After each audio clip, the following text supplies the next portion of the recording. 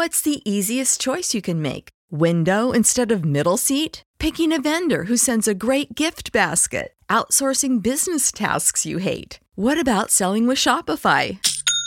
Whether you're selling a little or a lot, Shopify helps you do your thing, however you cha-ching. Shopify is the global commerce platform that helps you sell at every stage of your business. From the launch your online shop stage to the first real-life store stage, all the way to the did we just hit a million orders stage. Shopify's there to help you grow. Whether you're selling scented soap or offering outdoor outfits, Shopify helps you sell. Wherever and whatever you're selling, Shopify's got you covered. Sign up for a $1 per month trial period at shopify.com/try. Go to shopify.com/try now to grow your business, no matter what stage you're in. Shopify.com/try. Everybody in your crew identifies as either Big Mac Burger, McNuggets, or McCrispy Sandwich. But you're the Filet-O-Fish Sandwich all day. That crispy fish, that savory tartar sauce, that melty cheese, that pillowy bun. Yeah, you get it. Every time. And if you love the Filet-O-Fish, right now you can catch two of the classics you love for just $6. Limited time only. Price and participation may vary. Cannot be combined with any other offer. Single item at regular price. Ba-da-ba-ba-ba. Rain of Troy hotline. Alicia, Michael, what's going on? We know you have takes. We have takes. I'm actually surprised that your rant line, rave line, whatever, isn't completely full. Why can't we just win a game? Can I blame Michael Castillo for this? Can I blame Bob Connolly for this? Can I put on a zebra shirt and just go out there? Scratch, claw, up against the wall. Can't explain it what I'm feeling right now, guys. Let's open up that rave line. Woohoo! Oh, I can't believe USC is going to do the same thing again, year after year. Oh, no. Hello, everybody. Welcome back to Reign of Troy Radio, episode 397, coming to you here on Wednesday, January 6th. We're going to look back at the latest in USC football, including departures, arrivals, and so much more. As always, you can follow us on Twitter, Reign of Troy. Like us on Facebook, facebook.com/Reign of Troy. Be sure to subscribe to us on Apple Podcasts, Stitcher, TuneIn, Overcast, Google Play, Omni, wherever you can find a podcast, we are there. Our bonus episodes are on Patreon, patreon.com/Reign of Troy. Our email address is reignoftroy@fansided.com. And our phone number is 213-373-1USC. Suck at What's Brewing Show. I'm your host, Michael Castillo, joined along with my co-host here in the Reign of Troy studio in Los Angeles, Alicia D'Artola. Hello, everybody. Hello, Alicia. It is the new era of Reign of Troy that has begun today. It's a new era, new digs on the internet. It's exciting.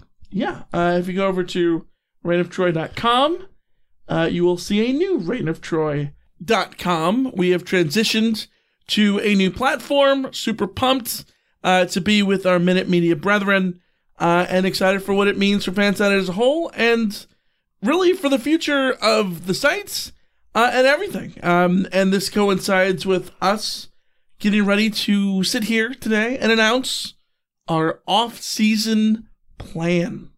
Or as you know, the saying goes, the best laid plans of mice and men often go astray. But we can at least give our plan. We can at least plan. We're going to try to plan. Try to stick to it. And see if 2020 is nicer at letting us try to, execute that plan instead of throwing global pandemics and all sorts of other stuff at us. We will see. But the plan as of now, if you're wondering what's going to go on with the show during the off season, we are moving to Tuesdays starting at next week. Look for us to have the full main shows on Tuesdays, and then over on Patreon, every other Friday, starting next Friday, we're going to have bonus episodes on Patreon. Patreon.com/Reign of Troy is where you can join us for all of our bonus content for as little as $5.55 per month. Those bonus shows include trivia shows like Only Sconnect. They include our shows with Jake Merrifield titled Takes with Jake. and so much more. So many more things we do over on Patreon. Every other Friday, that is the plan. But it doesn't include things like breaking news pods or Alicia's solo podcast whenever those go down. Those will be on top of everything. But what we're locking in is that every other Friday, Alicia and I will have a bonus episode featuring the both of us. Yeah, good stuff. We always have good conversations regardless of the topic, whether we're quizzing each other in trivia or going over past USC history stuff or whatever it is that the Roughbots want to hear about. So looking forward to another year with the Patreon and with the podcast. Yeah. Patreon.com/Friend of Troy is where you can join us. And we also wanted to take a minute here to give a shout out to Gabe8806, who left us a review over at Apple Podcasts. Gabe8806 says, thumbs up, 5 stars.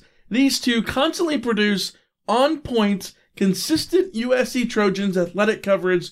Good job, Michael and Alicia. Yeah, thank you so much for the review. We always love reviews, love the 5 stars, and love to hear from you folks who listen to remind us that we're doing okay over here. Sometimes you need encouragement, so much, much, much appreciated. Yes, indeed. Head over to Apple Podcasts. Help us grow the show by leaving a review. 5 stars, and we will be your best friends forever, basically. But Alicia, there's so much news to get to. Let's get up to that now.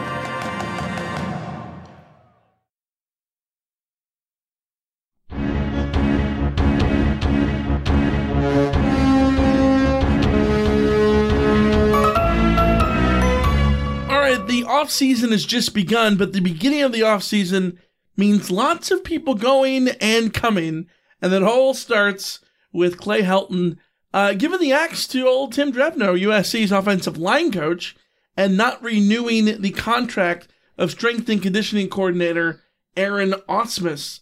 Alicia, this means that the only positions not fired under Clay Helton are quarterbacks and running backs coaches. Since he became the full-time head coach in 2015. They call this rearranging the deck chairs on the Titanic, maybe? That is the phrase that's going around, yeah. I've used the phrase myself. So I'm not gonna, shed any particular tears for Tim Drevno not being USC's offensive line coach anymore. I don't know that he was put in position to succeed, but he certainly didn't succeed. And it was very frustrating watching USC's offensive line over the last few years. But just like my thoughts about where USC goes with or without Clay Helton have changed over the last couple of years, just based on the way that things have progressed, I have seen USC fire too many offensive line coaches and sat back and hoped that the next one would make the difference, and none of them have. To look at this and think this is the move that's going to make it happen. Back in 2018, that was 3 years ago now, we looked at what USC was trying to do as far as the reset that Notre Dame was able to do and then move forward from there. USC is 2 years from that, 3 years from that, and they're still doing the basic steps that they should have done from the get-go with those kinds of things. You can't reset it 3, 4, 5 times and tell me you're still on that one, on one reset. It's very frustrating. Like I said, I think USC could find somebody who is at least as good as Tim Drevno, if not better. But at this point, what even is the point? He was about to go into year 3 of his guys being in his system, and you pull the plug just to reset it to have another new year of growing pains? Well, see, I look at it a couple different ways. Number one, in a vacuum, yeah, you absolutely go and change your offensive line coach. Tim Drevno, I think this is the perfect time because, like you said, I don't think that Tim Drevno is put in a place to succeed here. The scheme is not what he thrives in. And so I feel bad for him in that sense. But SC's got to get some better production out of their offensive line. They've got to get a blocking scheme that works and find something that is able to work with the offense that USC is trying to run. Because clearly what they have is broken. It does not work. And if you can go out there and find someone who fits into the scheme, great. That could be the little thing that unlocks the potential for this offense going forward. But yeah, I agree with you in the general sense that SC is never going to take the next step forward until they change the head coach.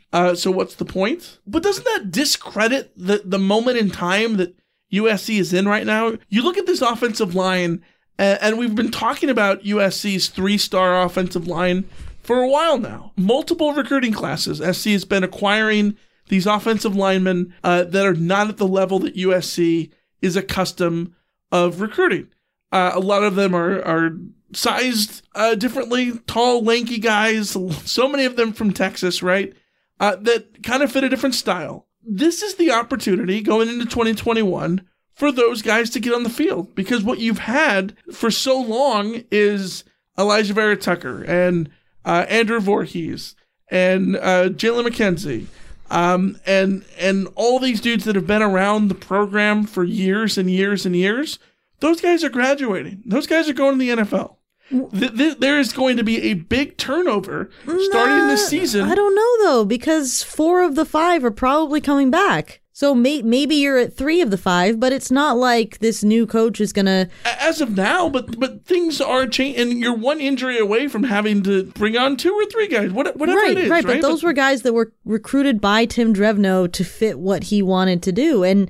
in a scheme that he wasn't signed up for. Well, but he did sign up for it. He wasn't familiar with as much. But it just feels like pulling the plug on the wrong piece of the machinery. If you're unhappy with the way but if you're Clay Helton and you're going to stay, you're not just going to sit here and do nothing.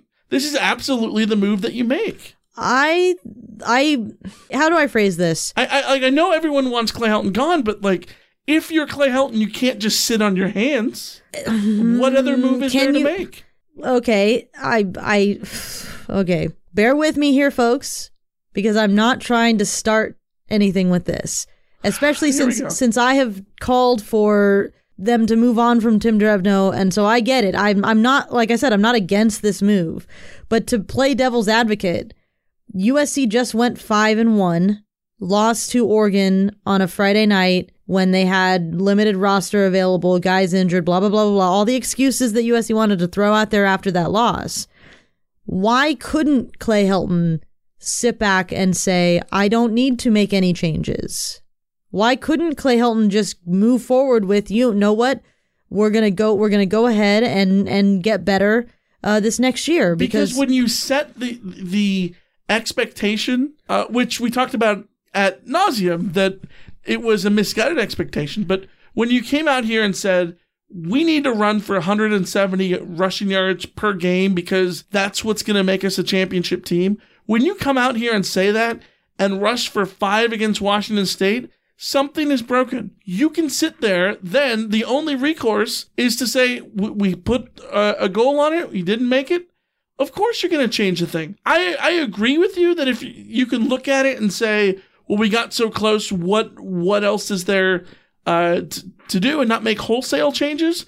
I agree, but I don't think an offensive line coach is a wholesale change. It's the minute change here that could make a big difference. Now, I'm not saying that SC is going to go out and hire the perfect offensive line coach and suddenly be able to run the football and all that. My expectations are nowhere near that at all. I would never hold my breath on that at all. But I just think that, like, people get frustrated about Clay Helton for not firing T. Martin after 2017, for not making changes after 2017, a year in which he won a conference title and lost a Cotton Bowl. And yet we're sitting here after a Pac-12 championship loss to Oregon in which they got obliterated in the trenches. And we're going to say, well, yeah, but he shouldn't be changing the offensive line coach. Like, no, of course he should be. Well, and again, I'm not saying he shouldn't change the offensive line coach. I'm just shrugging my shoulders at the futility of it all because, yeah, it might make a little bit of a difference this coming year if USC makes the right hire, which, by the way, we don't know that they will. I just worry that this is the kind of thing that's just going to lengthen the leash again and kick the can down the line again, because will the excuse coming out of 2021 be, well, the offensive line got a little bit better, and look what they might become in 2022 if you give this offensive line coach another chance. You don't make that excuse about an offensive line coach. You don't. About a coordinator, you might. About an offensive line coach, you don't. All right, I'm then in 2021 they determined that maybe Graham Harrell is the problem, nix him, and then decide, with a new offensive coordinator, blah blah blah. You are so downtrodden. I am. You are so you got battered wife syndrome. I am with this program. I do. I don't know. There is no there. And I don't want to be that person that's like damning USC if they do and damning USC if they don't. But also, like, that's how I feel. Like, that's where I'm at right now, where I look at both sides of the argument and just go like, this is neither of these paths are a good idea. There's a middle path that they missed. Yeah, and the way I look at it, in general, is this going to fix anything? Probably not. Now, if USC goes out and hires Bill Bedenbaugh, then we're having a different conversation right now. Sure, but the way I look at it, in general, is this going to change anything? Probably not. I don't have high expectations. But if you're Clay Helton, obviously you're making this move. Obviously. And with Aaron Ausmus, this is where I always say that I know nothing about strength and conditioning. And I have nobody in their right mind knows how to truly gauge a strength and conditioning coach unless that is something that you know. Deep down, I am never going to subscribe to the lack of physicality is the strength and conditioning coordinator's fault, or injuries is the strength and conditioning coordinator's fault. I think that's so easy to say from the outside. I don't know that SC had an overwhelming amount of trouble in both of those areas this year. I thought they if anything, they made strides in those areas, but shrug. I got nothing. I'm with you. I genuinely cannot tell you if Aaron Ausmus did a good job or not. Yeah. I don't know. And I don't even know where to start looking as far as USC finding another strength coach. They're out there. But I will say that if to go with my argument that if you're Clay Helton, of course you're going to try something. A strength and conditioning coach is not a bad place to try to do something. Not at all. It's basically a free move, right? I guess the problem is a lot of times you hear strength and conditioning coaches being linked to culture. Right. And USC beat its chest about how good their culture was this past year. So like, I guess the question, the honest question I would ask Clay Helton and company is, what is it about Aaron Ausmus that wasn't good enough? And what are you targeting as far as the change is concerned? Because like you and I said, like it's so hard to gauge which parts of the team's success or failures are linked back to strength and conditioning. But I don't know.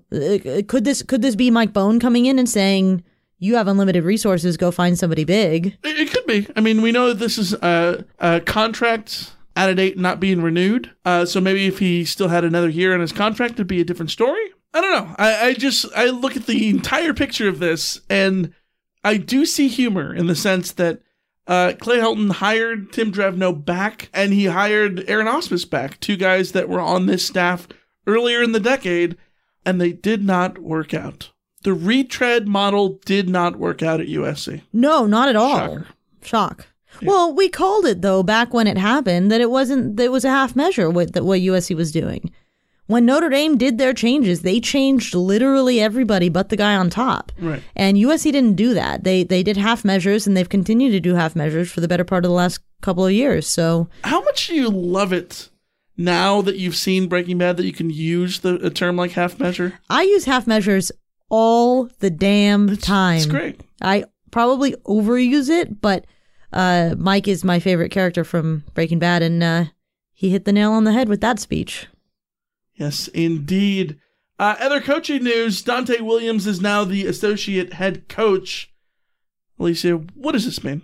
It's very simple, but what does it mean? I mean, it means that USC is not letting him walk away without a fight, which is a very, very good sign. And again, I'm going to end up being known as a Mike Bohn shill, but seriously, the amount of abuse this guy gets unfairly, in my opinion, on a lot of things, the moves he has made outside of the one that everyone wants to see happen, outside of all of that, he's done things right. And naming Dante, giving USC the resources to go out and get Dante Williams was a big one, but also taking the step to lock him in, that's huge. That's proactive. That's exactly what you want to see from your administration. So kudos to USC for getting that done. Yeah. He's been great on the recruiting trail. We're going to talk about that in a few minutes. And that's what you do. You put more money behind him. The promotion is all about money. That's all it is.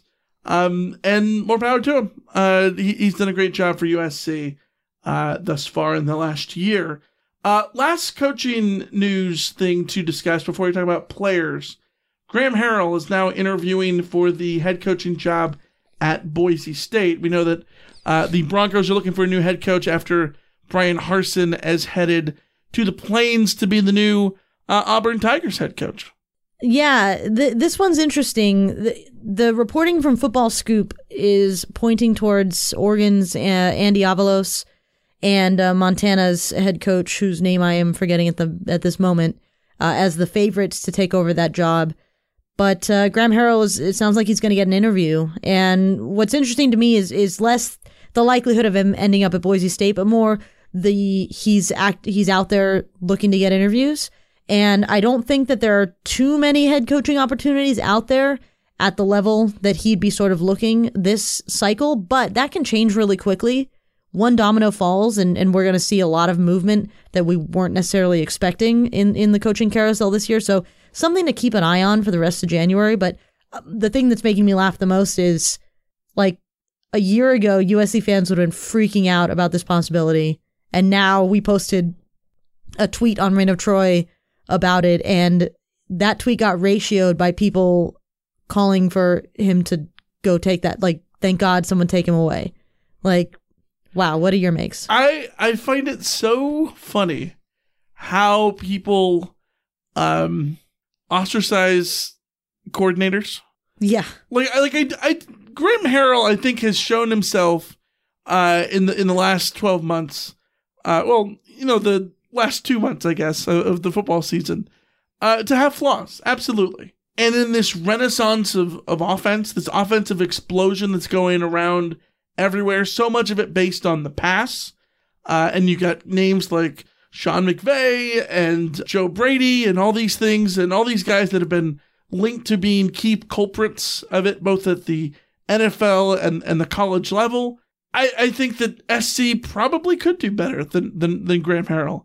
At the same point, I don't think that Graham Harrell is the horrible offensive coordinator that people are painting him out to be all of a sudden. And this is just because the offensive coordinator gets, fairly and unfairly, the blame for everything. That's just how it works. That's how the offense works. And when SC has an offense that is surely capable of scoring 50 points and then never sniff 40, that's going to be the reaction. Yeah, I mean, and I get that. I'm so very torn on Graham Harrell. This is what I was worried about when USC brought him in, as opposed to what USC was supposed to get from Cliff Kingsbury. Cliff Kingsbury had a wealth of experience as an offensive coordinator, as a play caller at the Power 5 level. And I thought that, that was a no-brainer for that one. To stick with the air raid and go with someone unproven like Graham Harrell, I thought it was a good idea at the time, but you were going to have to deal with growing pains. And unfortunately, I think that's what USC has encountered here. You're seeing an offensive coordinator who doesn't have a ton of experience learning how to shift when something goes wrong or when things don't go to plan, or when opposing defenses start to figure you out. That is a problem for Graham Harrell. But like you said, he's not the worst offensive coordinator. USC averaged 33 points per game. Like, it's not like this was an utter disaster of a season offensively. Right. Keaton Slovis had a, quote, bad year by so many different perspectives, and yet he was the first teamer in the Pac-12. He led the Pac-12 in like every passing stat, save for like quarterback rating, which was pretty down for him. But you don't get that by accident. Yeah. And I know that the air raid is, puts a lot of precipice on the pass, but still, you don't get there by accident. Well, you don't win 5 games by accident. Right. Keaton got USC there. He did the job. He wasn't great all the time, and Lord knows that we talked about it. But he was just okay. USC needs him to be more than just okay. Right. USC needs this offensive coordinator to be more than just okay. Absolutely. And I think that's why people are rightly frustrated. USC needs to have a rushing attack that averages more than 100 yards a game. They didn't this year. That is absolutely hold on. No, they need to have a rushing attack that is capable of being successful. Okay, yes. It doesn't matter how many yards they run for. A successful rushing attack that runs the ball as often as USC did should have more than 100 yards per game. Yes. So that's just, metrics we can debate which way that we want. But the fact of the matter is that USC's ground game was not effective enough, particularly on the ground, but across the board, they weren't good enough. And, a lot of that had to do with the physical side of it. A lot of it had to do with the scheme side of it, the play calling side of it, all of the above. And that was Tim Drevno's responsibility as USC's run game coordinator. So maybe Harrell benefits from a new offensive line coach, a new run game coordinator as a result. Maybe that's the thing that changes things for Harrell, but I don't know. Like with everything with USC, like with the Drevno conversation and all of that, does any of this matter in the end? You are just so downtrodden. I'm sorry. Jeez. And we haven't even talked about USC's departures yet in terms of personnel, players. Let's do that.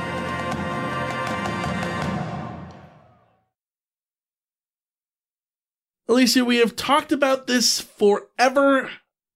The fear, if you want to call it that SC would go into 2021 and have lost everybody. I don't think it is a total catastrophe yet, but man, SC is having quite the purge of talent based on the NFL draft. Amon-Ra St. Brown gone to the NFL. He finishes his USC career tied with Nelson Agholor for 10th with 178 catches. Talanoa Hufanga, you might remember him from being the Pac-12 Defensive Player of the Year and an All-American. He has gone to the NFL. Elijah Vera Tucker, gone to the NFL. Tyler Vaughns, the third ranked receiver in USC history with 222 catches. He has gone to the NFL. Elijah Griffin, another guy, gone to the NFL. Marlon Tuipulotu gone for the NFL. And the first one who opted out of the season and went to the NFL was Jay Tufele. That is a hell of a lot of talent right there in those 7 guys. All gone to the NFL, all not coming back. And I think it's fair to say that as it stands right now, SC doesn't have the talent to make up for all those guys immediately. But we're going to have to see what they can do in 2021. Well, the real question I still have, and word we're still waiting on, is Isaiah Pola-Mao. And honestly, USC's defense weirdly could really use him coming back. For sure. Because then you go into 2021 with Isaiah Pola-Mao as your sort of foundational piece in that secondary.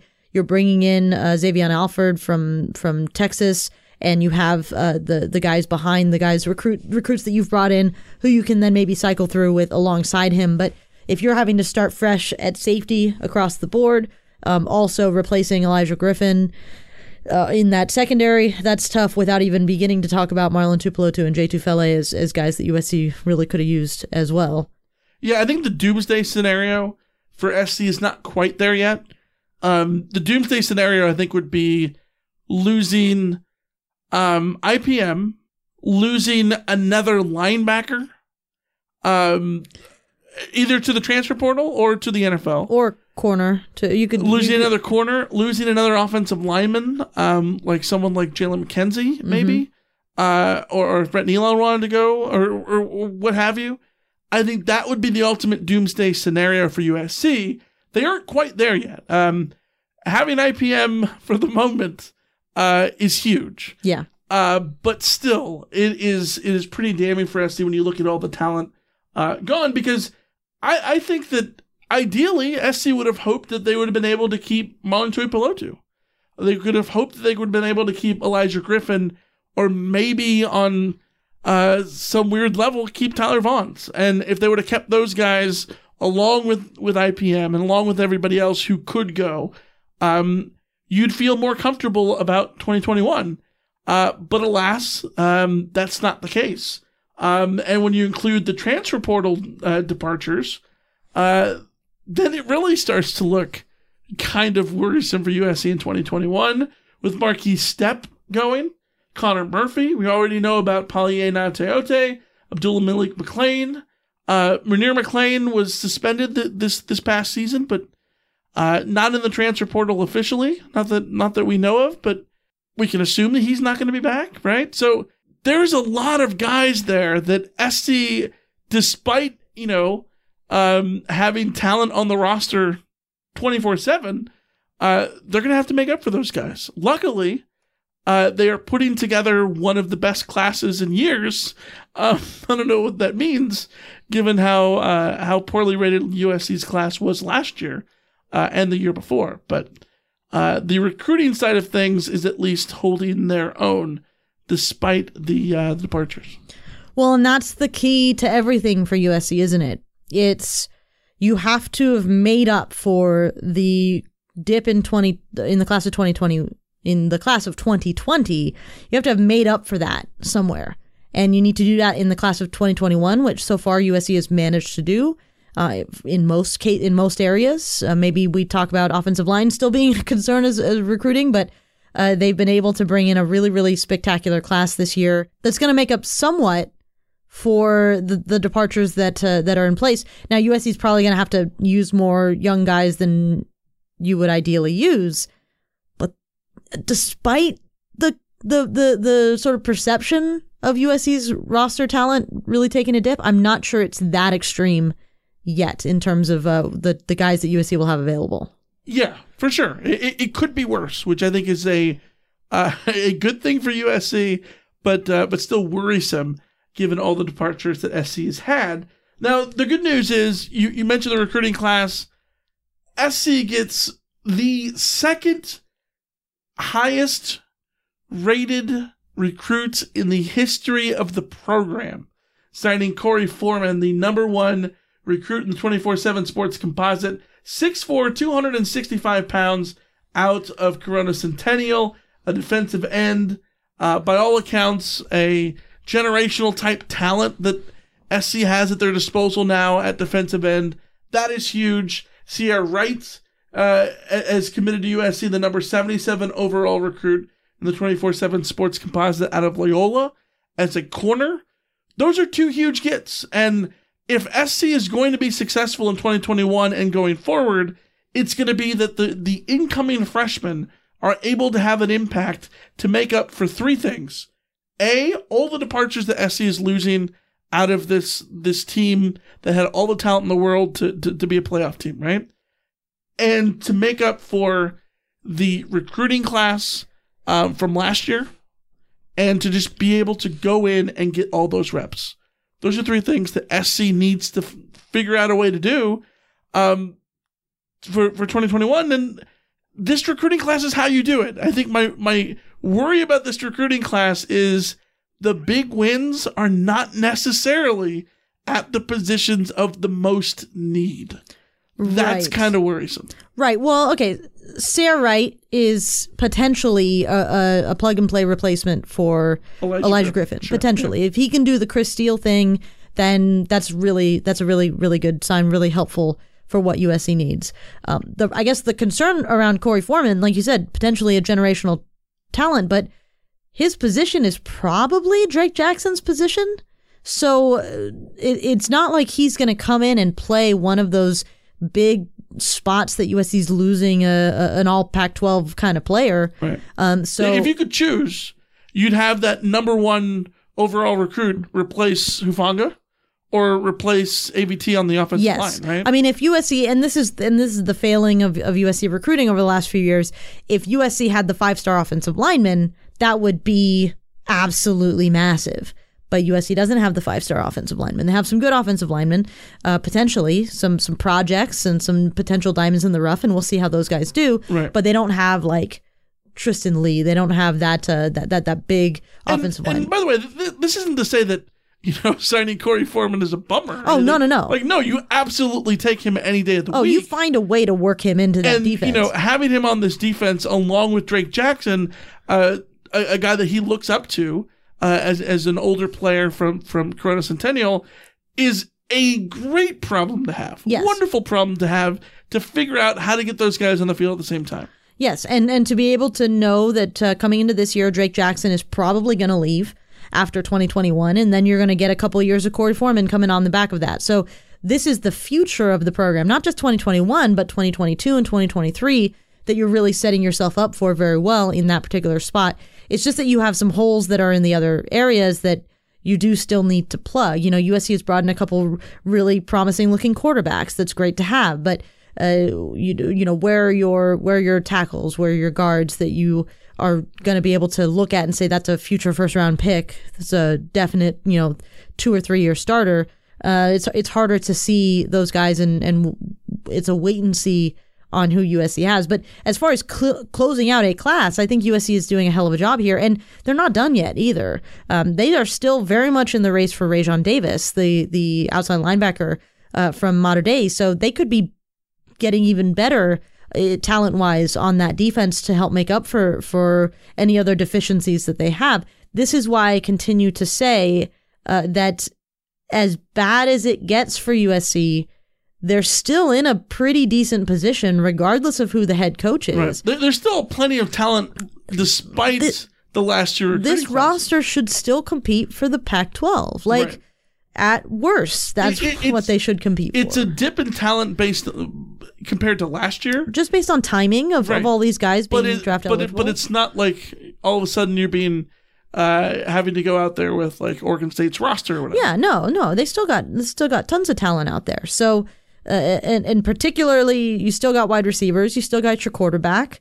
You just got to sort of find a way to get through this 2021 season where you're maybe going to see a significant step back in a couple of spots. But then again, I worry less about the defensive line because of what we saw from the guys that were developed under Vic So'oto. And maybe we'll see a Marlon Tuipulotu-like jump going forward. Yeah, for someone else. And that leads us into a key question that I have, which is, what do you expect from this team in 2021? I think that the 2021 season is obviously going to be another championship or bust season for Clay Helton. We know that. That's the elephant in the room. We all know this. Let's just put that aside for 1 second, because that can derail literally any conversation we have about this team. Oh, but Clay Helton, obviously, we know that. Deep breath. Let's talk about this at a different level, right? In a vacuum, regardless of that, independence of Clay Helton, what should we expect out of this 2021 team? When you look at all the guys that are gone, all the talent on this team that is gone, all the guys that are coming in, your Corey Foreman's is a freshman Corey Foreman, your transfers, Xavier Alford, Ishmael Sofstra out of Alabama. What do you make of the 2021 season? What do you expect out of these guys? It's like I said, the roster should still compete for the Pac-12. I don't think you can concede the South to ASU or UCLA yet. Certainly shouldn't. Like you said, you have the defensive tackle coming from Alabama, who if he is the talent that he seemed to be when he was a recruit, and if Vic So'oto can get out of him what he managed to get out of Marlon Tuipulotu, then you've got a good starting point on that defensive line. You're probably, we assume USC's bringing back Nick Figueroa and Caleb Tremblay. I mean, they both could leave for the NFL if they wanted. I just don't see that happening. So, I think that you have some pieces there to work with. It's just really that age-old question of, can USC develop these guys and have them fit the defense and have everyone learn the defense and know their jobs and the offense know their jobs and get their job done. That's just easier said than done, right? Yeah, you mentioned timing, and I think that's the key here. Because I look at this roster, I do not think that this team can win a Pac-12 championship. In terms of the talent, yes, and how it compares to everything. I guess my question is, surely it could, obviously. Yeah, but are you going to put your faith in Oregon or Washington to be that good that we look at it and say USC can't win the Pac-12? For the most part. I'm not there yet. It's not that SC couldn't. It's what do I will they? expect them, Will or they? will No. they? Oh yeah, no. That we're on the same page there. You know will what I- they? like, Because this team's going to underperform again. So let's look at the 2021 schedule.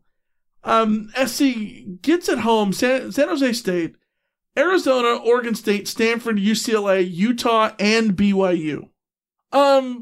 Not bad of a home, not a bad home slate. On the road, Notre Dame, ASU, Cal, Colorado, Washington State. Their two key misses are Oregon and Washington in conference. I think missing those two teams is going to be huge, possibly the difference for the South. SC wins the South again, especially when they get Utah at home. It's a little bit easier to beat Utah at home than it is at Rice-Eccles in front of the Muss, which we know that SC did this past year. I think the schedule, especially in conference, is favorable. There's no reason why SC can't win the South. I can't see them getting any further than that. And the reason is because I think the timing is all off. You look at the freshmen, they're going to be coming in, and I think they're going to be too young compared to the other talent on this team. And I think that the unfortunate part is I think this team is going to be a year away. In 2022, I could absolutely see that being the time. Kayvon Thibodeau is going to be gone from Oregon. You know what I mean? Yeah. Like things are going to be a little bit settled in that way. I think Oregon's dominance up front might be a little bit taken back by that point. Who knows? We'll see. Obviously, they're going to reload. But you look at what SC has in 2021, Drake London and Drake Jackson, the two Drakes, Keaton Slovis, those guys are all draft eligible. If they all leave after 2021, those are three big spots to replace. And I don't know if they're going to be able to necessarily do it as easily going into 2022, even with Corey Foreman on the roster. You know, like in a perfect world, you have those guys at the same age as all these guys, these guys coming up in 21.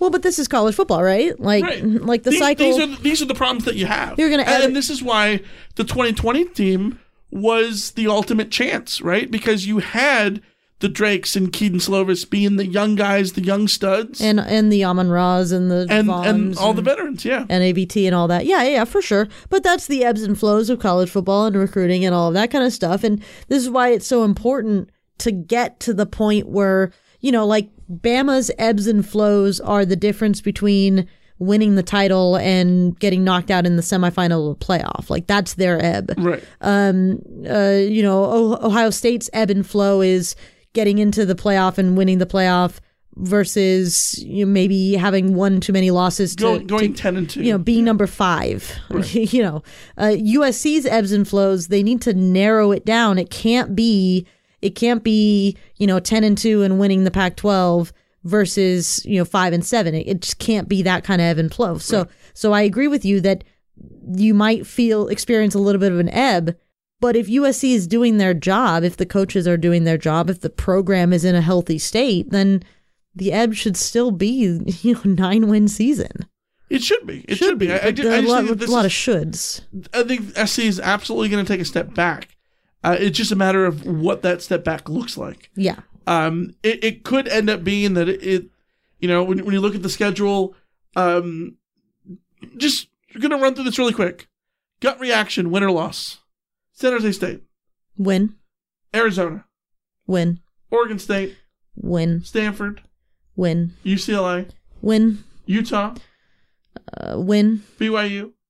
Win. Notre Dame. Lose. ASU. ASU on the road, I'll give it a coin flip and give it the loss. Cal. Win. Colorado. I'll go win. Washington State. Win. So, put that all together. Didn't you just say that SC is going to go to 11 or 1? Sorry, 10-2. 10-2, yeah. No. See, I think surely if they did what they were supposed to, yes, you could see it. And in a perfect world, to make the Ohio State comparison, a down year for SC is winning the conference and finishing 5th in the polls and just missing the playoff, right? Yeah. But the more likely scenarios, I think that SC ends up being sort of like an 8-4 team that still wins the division. Right, but if USC goes 8-4 with this schedule, it is January 6th, 2021, and I'm asking this question. is that a fireable offense?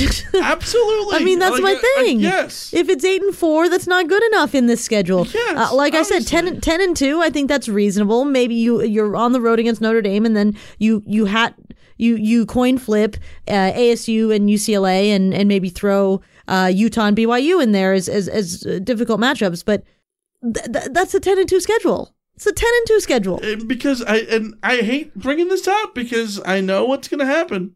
But if you don't do one thing, you got to do the other. And so I think that makes literally any result outside of a national championship doomsday for Clay Helton. Okay, so now that's fascinating because I would agree with the sentiment while also saying I cannot imagine a world where USC goes 10-2 and moves on from the head coach. It's just wild. I mean, going 10-2 should be enough to keep your job. I don't know that in this case. Yeah. Now again, we could be completely fooled at surely they've got to fire him now, right? Like surely you'd have that conversation, but like the alternative is extending him at that point, and I can't imagine extending him being the better option. I'm just saying. All right, we got a big mailbag. Let's get to it.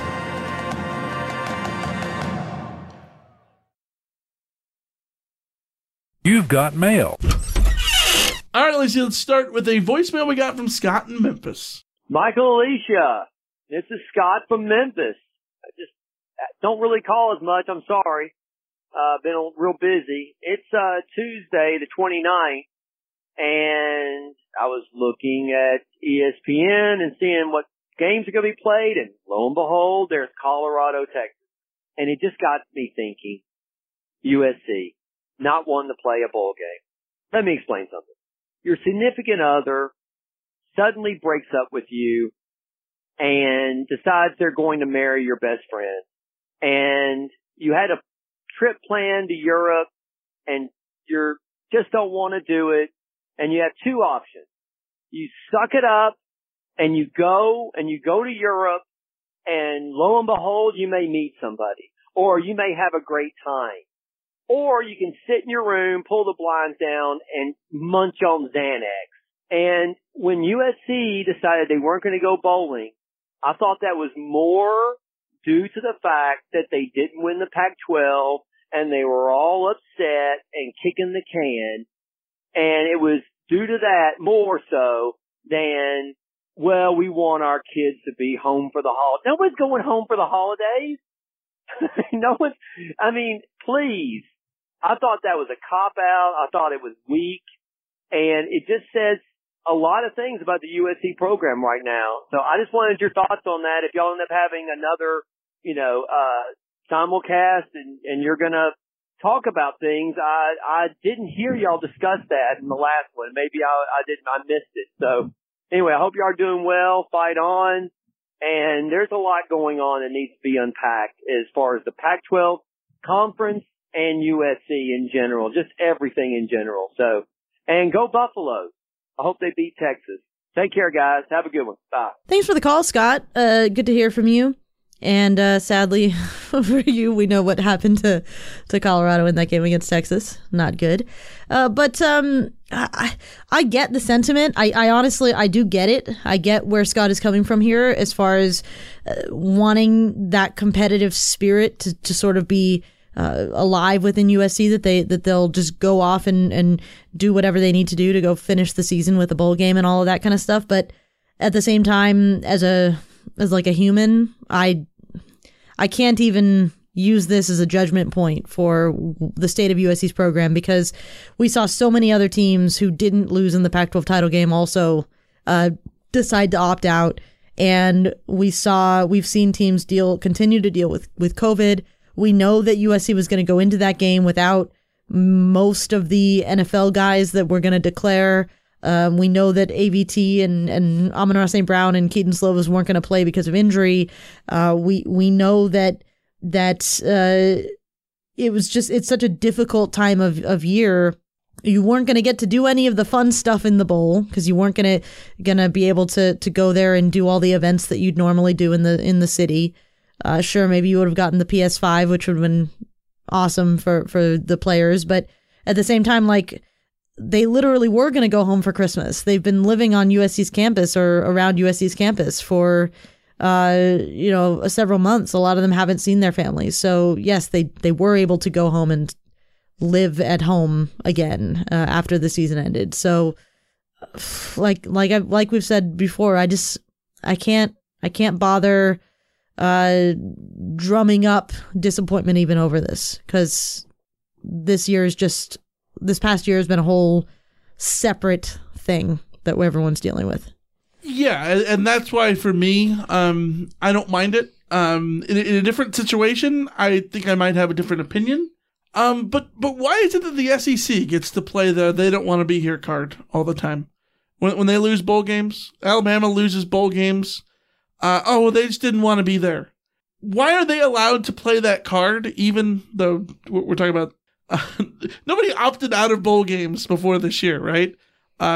You would have the occasional situation where a team like Notre Dame would not take their bowl invite, but that would always be rare when those things would happen. I don't see the big deal here. It's the pandemic. Given everything that's gone on, I'd rather have SC opt out of a bowl game than play a game they didn't want to be there. Have a game that has some ugly score that you didn't want to see. If SC's not going to be there, then don't go. But moving on, email from John. Hi, Alicia and Michael. I hope you two are feeling better. I'm feeling pretty sad at how the season ended for USC football and its players. I realized that, as Alicia wrote, A.D. Bone is not going to fire a one-loss Helton after the strange year the Pac-12 endured during the deadly COVID pandemic. However, had this been a normal planned season, I think USC would be 7-5, maybe even 6-6, and the pressure to move on from Helton would be very high on A.D. Mike Bone. Next season's USC team will not be as talented as this year's team due to expected departures and having to face up with a cycle that has its opponents in the South. Colorado, UCLA, and ASU are all entering. So here's a mental exercise from a parallel universe. Go through the original USC schedule below, and based on how each team actually performed this season, judge if USC would have won or lost the game. First and last are easy gimmies. Now, based on this record, do you think A.D. Mike Bone would have kept Coach Clay Helton? Really quick, running down this list like we did before. Alabama. No. New Mexico. Yes. Stanford. Yes. ASU. They did, so yes. At Utah. They did, so yes. Cal. Yes. At Arizona. They did, so yes. Colorado. Yes. At Oregon. They didn't, so no. Washington. I think that's a no. At UCLA. They did, so yes. Notre Dame. No. So you have SC at 8-4. Although, to be quite honest, I think that the Notre Dame game would have probably been one of those stupid ones where, like, Notre Dame's on the verge of the playoff and USC is playing them tough, and maybe they win, maybe they don't, but it's tight. But yeah, 8-4. I agree. I think SC might clip Washington, but either way, 8-4, 9-3. It's the same thing every it is year, the same Michael. Thing. Yes, but no, I agree with the premise that the season would have been looked at completely differently if those games would have been there. And you have probably more reason to... Especially when the season starts against Alabama. Yeah. And who knows what that game could have been early on. It would not have been pretty. Yeah, if that was an ugly beatdown, then that would have set the tone for the entire season and potentially set the personality for what this team could have been this past season. We got a text message from our friend Kenny from Traveler Hates Thursdays. Michael and Alicia, your discussion on how you'd only trust Urban Meyer to compete with Nick Saban and Dabo Swinney is spot on when comparing the playoff era to the BCS era. But what caused the disparity between very elite programs and everyone else? Management and how much they care about football and how much they can evaluate football. Nick Saban is the master of control, and he understands what excellence looks like. That's why he's so good. That's why he's suited to the college football world where he gets to control everything, and it put together in the perfectionist way that he'd want it. Dabo, it just turns out he's got a bit of talent, and he has, what are the, I was talking to somebody about this, like Dabo, what are the chances that Dabo would end up with the best defensive coordinator in college football, and that defensive coordinator would be like the only one who doesn't appear to have aspirations to be a head coach and would stick around for that long? That helps. But, Bama, Clemson, Ohio State, LSU, these are programs that put a lot of resources into their football program. That matters. Yeah, I think it's resources. It's spending wisely what the big uptick in TV revenue.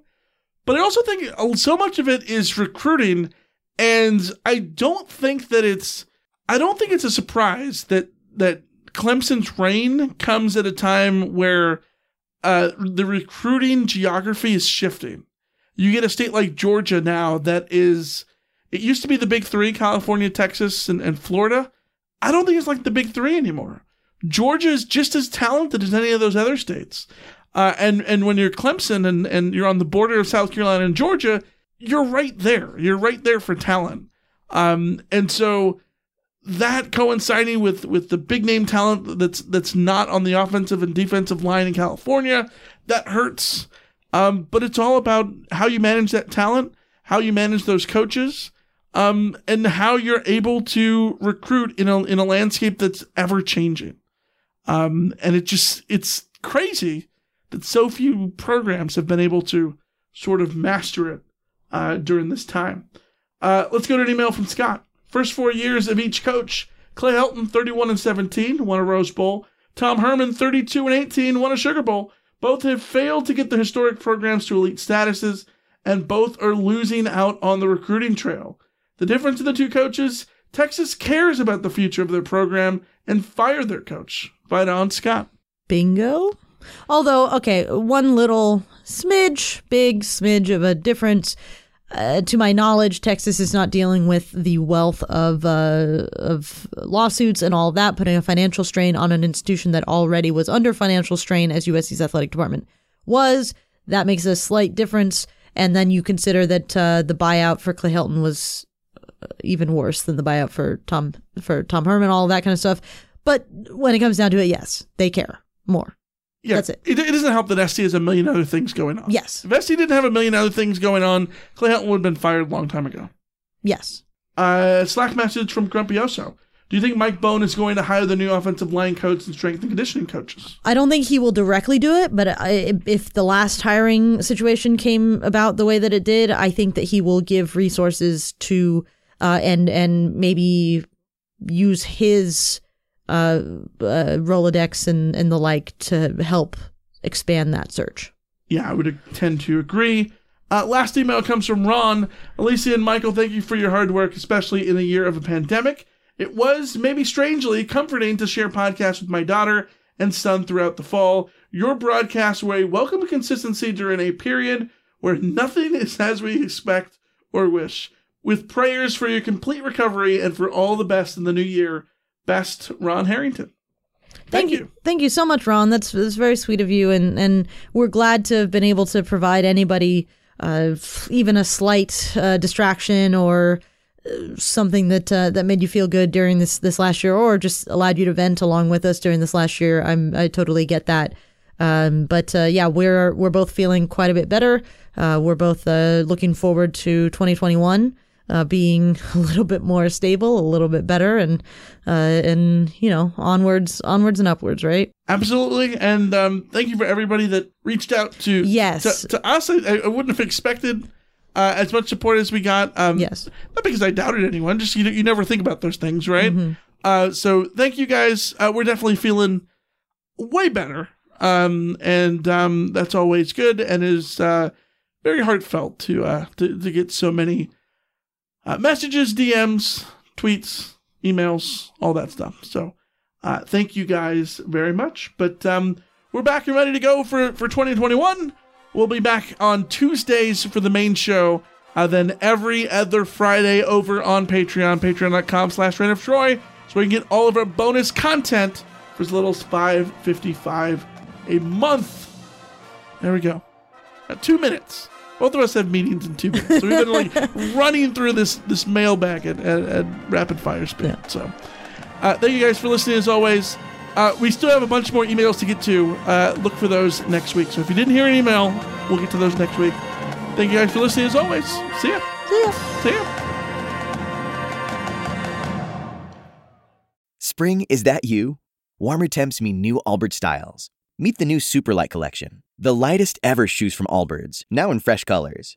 These must-have travel shoes have a lighter-than-air feel and barely there fit that made them the most packable shoes ever. Plus, they're comfy right out of the box. That means more comfort and less baggage. Experience how Allbirds is redefining comfort. Visit allbirds.com and use code SUPER24 for a free pair of socks with a purchase of $48 or more. That's ALLBIRDS.com, code SUPER24. Everybody in your crew identifies as either Big Mac Burger, McNuggets, or McCrispy Sandwich. But you're the Filet-O-Fish Sandwich all day.